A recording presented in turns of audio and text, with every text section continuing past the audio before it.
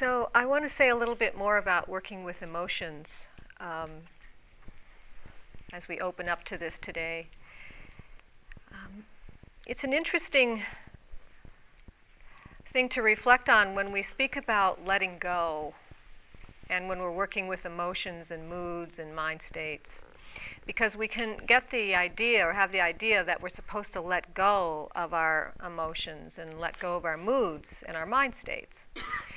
And I know I've had to work with this for a long time to bring some understanding to this, but we don't need to let go of our emotions and our feelings and our moods.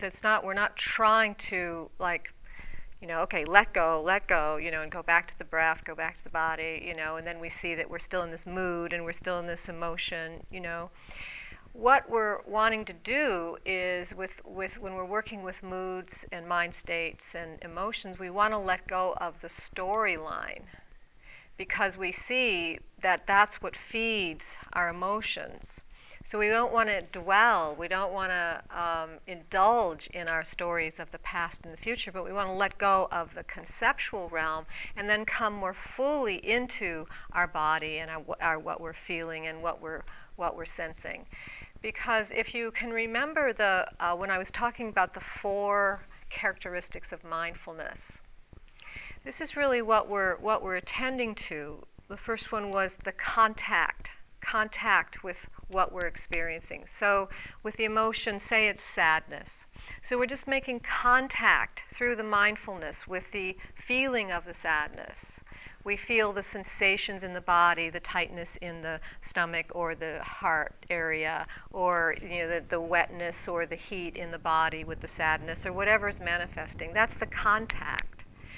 The second quality of the mindfulness was the cognizance, or the knowing. That we know. I know that I'm feeling sad. I know that my heart feels contracted or my face has tears. I know that.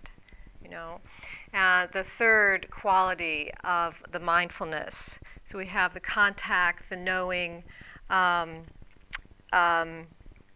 What was it?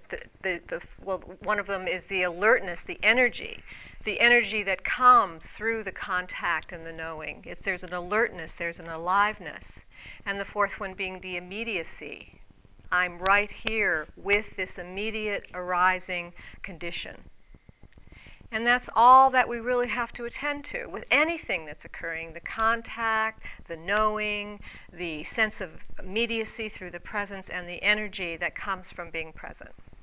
So in a way, it doesn't matter what condition is arising, even if it's a mood, a particular mood which has a kind of more amorphous, kind of more general kind of quality, and it seems to have more sustaining, mood lasts longer than maybe just a feeling that can come through more quickly. We get into moods, right?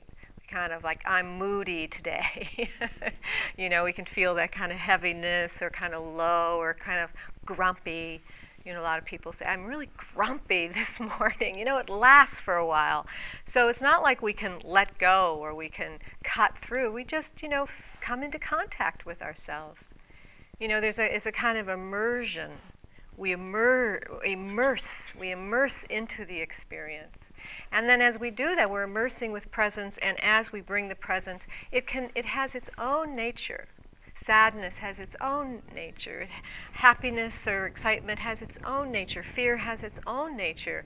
It appears, it manifests for a while, and then it disappears. There's nothing that we really have to do. We don't have to let it go.